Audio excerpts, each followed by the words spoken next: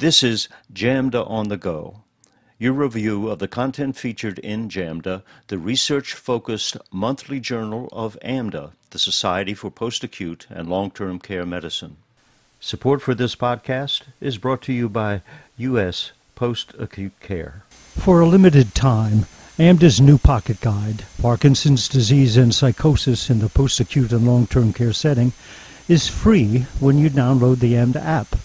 The Pocket Guide highlights key information needed to recognize, assess, treat, and monitor people with Parkinson's disease in the PALTC setting. It also includes a special focus on Parkinson's disease psychosis. Download the AMDA app to access the new Pocket Guide today.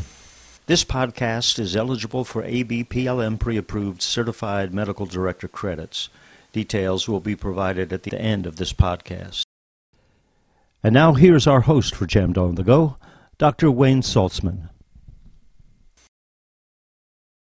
Welcome to JAMDA on the Go for the November 2021 issue.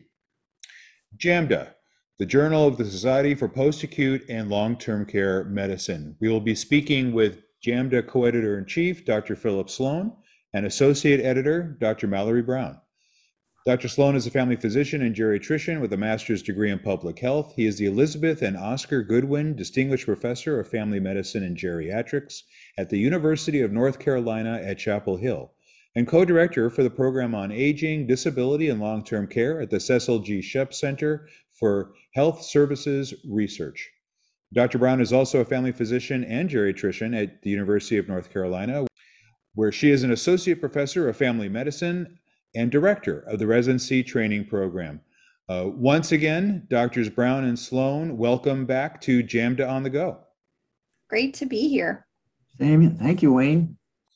So, doctors, please give us a little taste. What are beaks about the November 2021 issue of JAMDA, or the articles we're going to talk about today? Happy to, Wayne. One paper that I'll discuss is about a growing nursing home population, residents under the age of 65. The other paper I'll discuss presents data on reactions to COVID-19 vaccines among nursing home residents.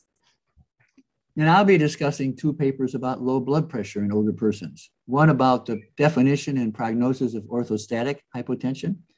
The other on hypotension associated with antihypertensive treatment. I am so looking forward to these articles. They completely resonate with me, and I know that our guests are thinking the same thing.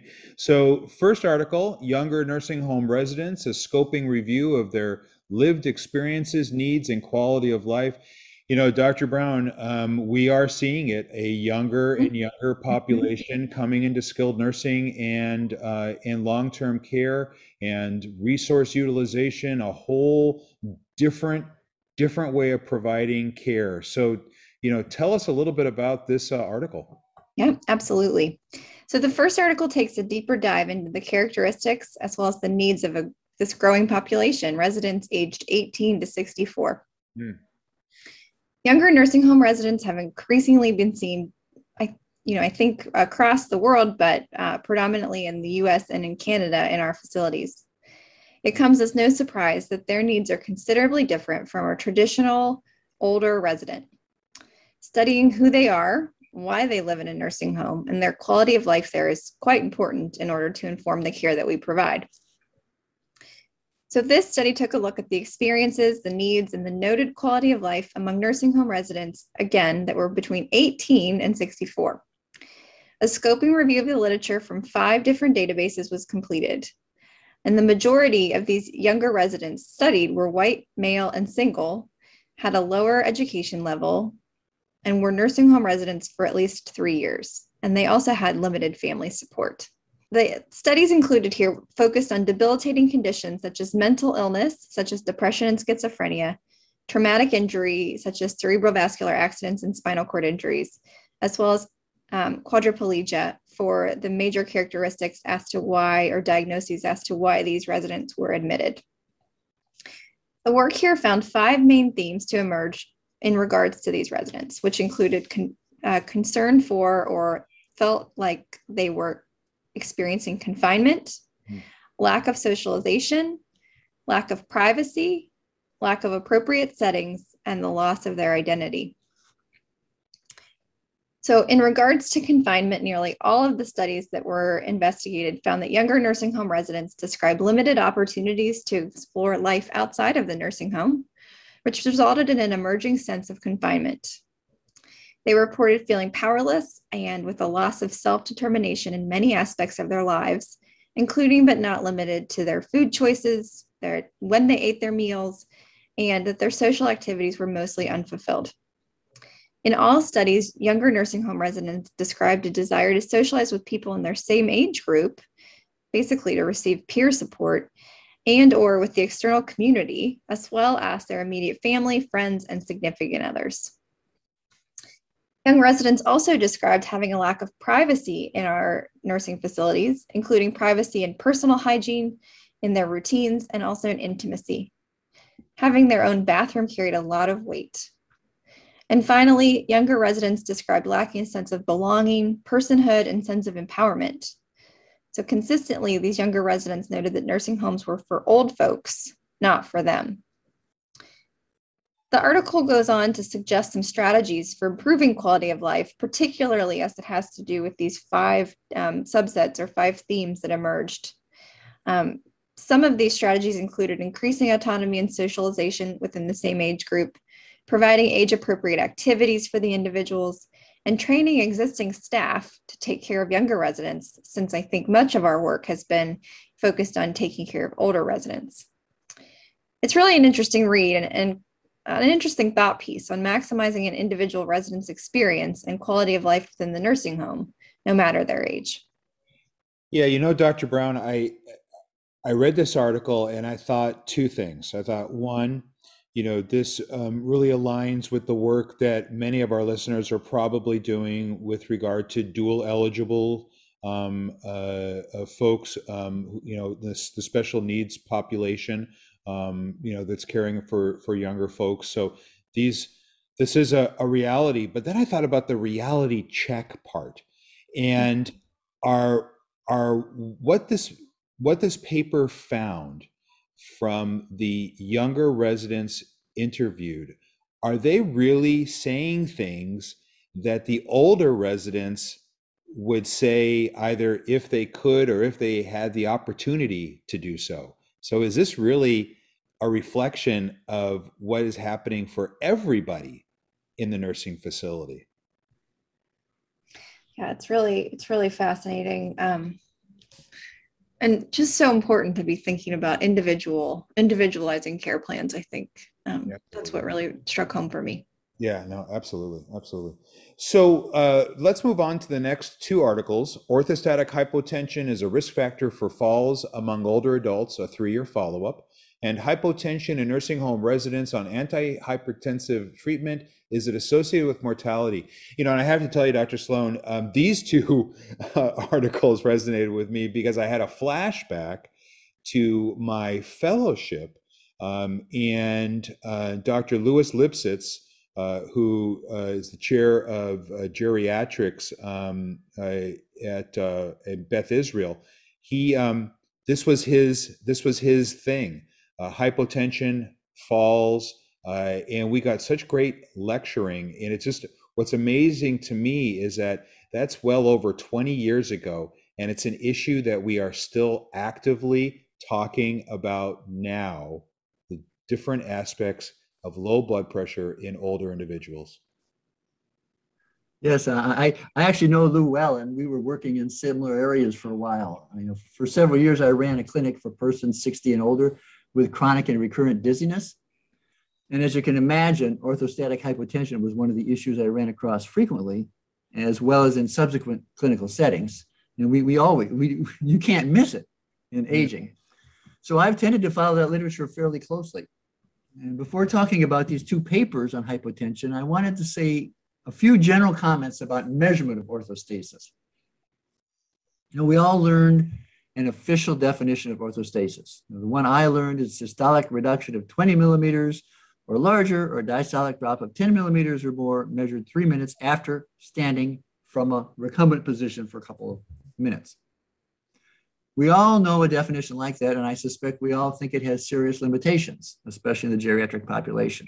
And I remember being in the office with medical students who are working with my patient panel and doing orthostatics, and remarking about how long 3 minutes seemed for both them and for our patients. And oh yeah, this really rings true at the craziness that standing for 3 minutes could be for older adults. Yeah. So I'm going to talk more about that, because the reality is that some people, especially older folks, get symptoms without meeting the definition. You know, one example, 84-year-old is difficult to manage congestive heart failure. The cardiologist wants to keep the systolic at 90 or below, has a medication adjustment or a viral illness, and all of a sudden they got dizzy spells and perhaps a fall, Now, I would only believe a positive test in somebody like that, not a negative one, using those definitions. Right. So there's another more important measurement issue than how low does it go or how much does it drop, and that is measuring at 3 minutes, which is what you were talking about. Because there are really three types of orthostatic hypotension, each of which is distinctive and each of which is clinically important. And that's what this definition totally avoids. The first type is classic orthostatic hypotension. It acknowledges that blood pressure may be unstable for a short while after standing. That's normal. It should equilibrate soon, within seconds usually. It's back to normal easily by a minute. And 3 minutes just increases the specificity. But the second type is early onset orthostasis. Here the blood pressure doesn't just drop 20 or 25 millimeters a couple of seconds, but it drops further and for longer. Even the blood pressure is, maybe back to normal in a minute, but it can be a problem. People fall soon after they stand. They don't wait for 3 minutes. And in geriatrics, we see this all the time. And I would venture a guess, and interesting in your thoughts, I think this is the most common type of clinically significant orthostasis. Oh, absolutely. Watching the blood pressure drop below 20 points and very slow to respond, that has been the classic paradigm for me. And you don't have to wait for 3 minutes at all. Yeah. Now, the third type of hypotension is much less common. It's really interesting. It's easy not to recognize it. It's a phenomenon where the autonomic nervous system seems to get fatigued, after 20 minutes or so. And rather suddenly the bottom falls out on the blood pressure. So a patient might be working in the kitchen, doing fine, everything, but she knows that after a while, she's going to have to hold on to the kitchen table, sit down, or she's going to fall. And the best method of diagnosis is tilt table testing. But I've seen, his systolic drops as much as 50 millimeters or more in somebody who, at 3 minutes, they were fine. So this is what's called delayed postural hypotension. Wow. So what does this month's JAMDA tell us that's new? Well, the first article provides data confirming what we've been talking about regarding the limitations of the classic diagnosis of orthostasis. In the paper, investigators in Finland measured orthostatic blood pressure 30 seconds and 3 minutes after the subject arose from a recumbent position.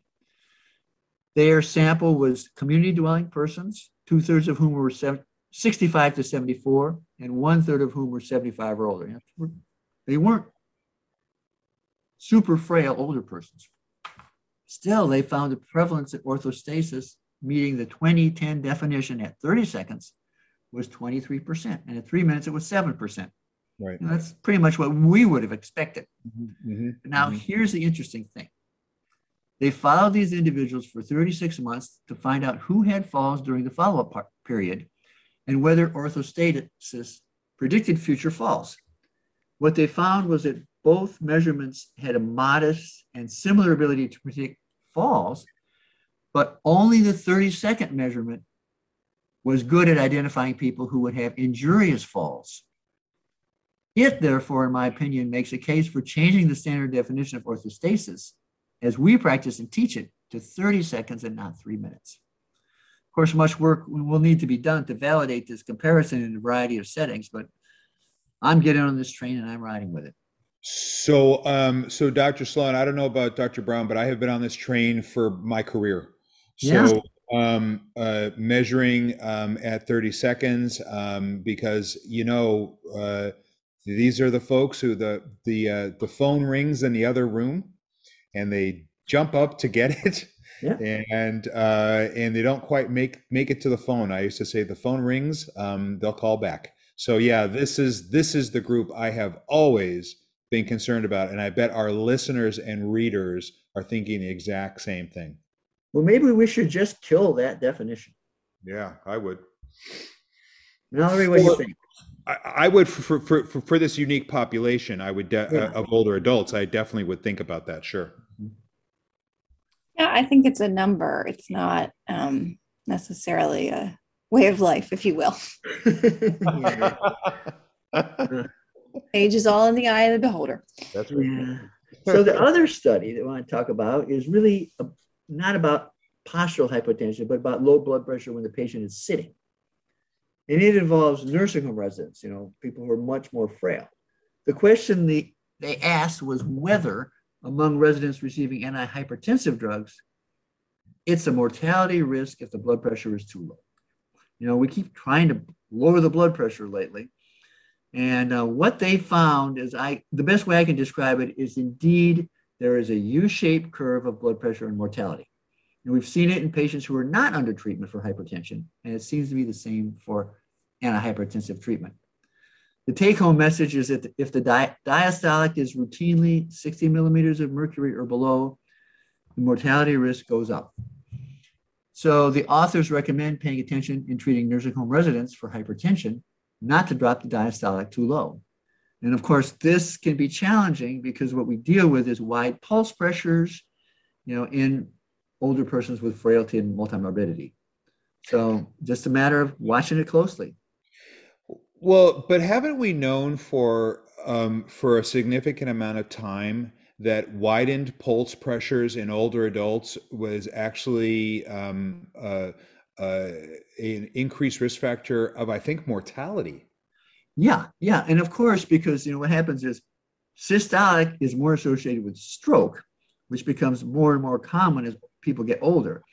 And diastolic is related to other types. And, I don't even know the mechanism. I would assume that it has to do with really diminished cardiac output. I mean, we really do know, the SPRINT trials have just given a lot of evidence that older adults should, for all intents and purposes, not be treated any differently than younger adults with regard to blood pressure goals. I don't know. And I'd be interested to know what our listeners and readers think as well, because I just have such a hard time thinking about an 85-year-old having a blood pressure of 110/70. Just everything we know about aging. So I think it merits watching, but gosh, I think I just need it to be better defined for me with regard to this population uniquely. And now, a word from our sponsor, U.S. Post-Acute Care. Let's talk for a minute about goals of care conversations. Now more than ever, post-acute clinicians should initiate these discussions with their patients. At US Post-Acute Care, our clinical team is committed to regular goals of care conversations with each seriously ill patient. We help our patients to think through their goals and express what's most important to them. Now we can develop a care plan that aligns with their goals and their values. Using a technique first developed by Ariadne Labs, these structured conversations have shown meaningful improvements in the quality, cost, and effectiveness of care.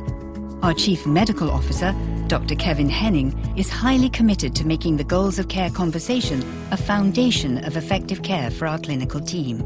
At US Post-Acute Care, that's what we think. Now we'd like to know what you think. You can reach us at uspostacutecare.com or on LinkedIn, and Dr. Henning will be happy to respond. Thanks for listening. So on that note, we'll go to our final article for this review of the November 2021 issue of JAMDA. Adverse events following one dose of mRNA COVID-19 vaccination among U.S. nursing home residents with and without a previous SARS-CoV-2 infection.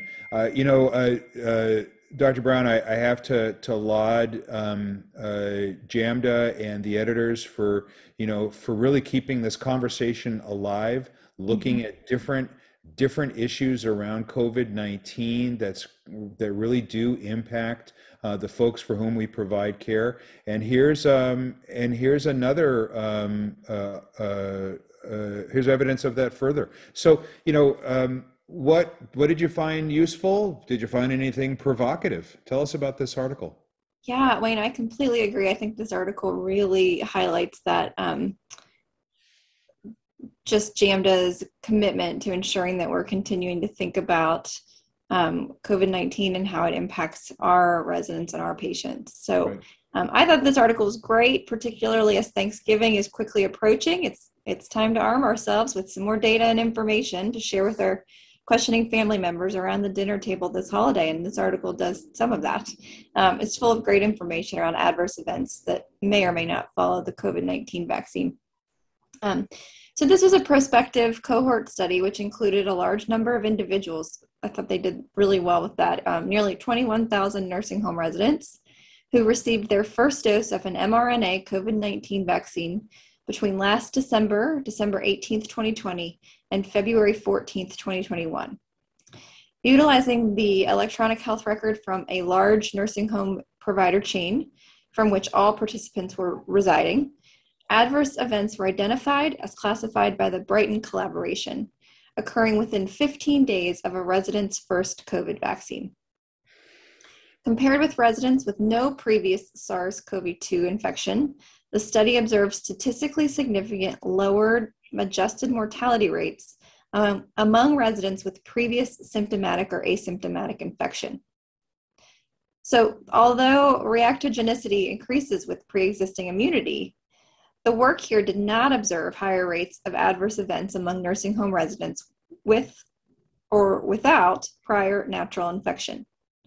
In fact, this study suggests that COVID-19 infection, regardless of whether it was symptomatic or asymptomatic, did not increase the risk of an adverse event following COVID-19 vaccines.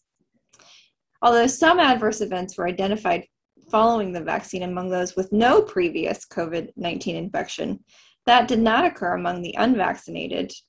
No difference in rates were statistically significant after adjustment.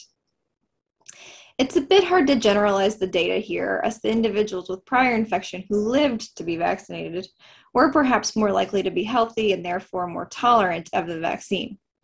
However, it's interesting work, and it supports that vaccination after infection is still safe. Yeah, and I have to wonder if we're just talking about immunogenicity with regard to older adults and on the vaccine. So very, very interesting study. No, thank you, Dr. Brown. I have to say, Drs. Brown and Sloan, the November 2021 issue of JAMDA really does bring forward a number of things for me. One, clinical, actionable, relevant articles like the ones on hypotension. A glimpse into what our present and what our future post-acute and long-term care is going to look like, and discussions about things that are affecting our communities today. Wow, what a solid lineup, and kudos to both of you for bringing this to our listeners and to our readers. We do choose articles that we hope will be resonating with our listeners. Yeah. Well, resonation is the word of the podcast. That's for sure. And this does draw our JAMDA on the Go podcast to a conclusion. Under the leadership of co-editors-in-chief, Drs. Philip Sloan and Cheryl Zimmerman, and with the support of editors like Dr. Mallory Brown, the Journal of the American Medical Directors Association continues to be an impactful resource in post-acute and long-term care and beyond. Please take a look at the November 2021 issue. They just keep getting better and better. Dr. Sloan, Dr. Brown, once again, thank you for spending your time with JAMDA on the Go. My pleasure. Absolutely. Thank you. References for this podcast can be found at www.jamda.com. And until next time, I'm Dr. Wayne Saltzman for JAMDA on the Go.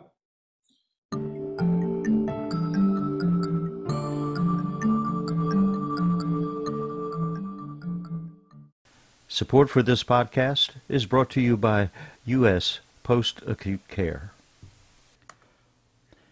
If you are a physician and interested in obtaining ABPLM pre-approved Certified Medical Director credits for certification or recertification, go to our new learning management system at apex.paltc.org. Click on Podcast and follow the link to this latest episode. Thank you.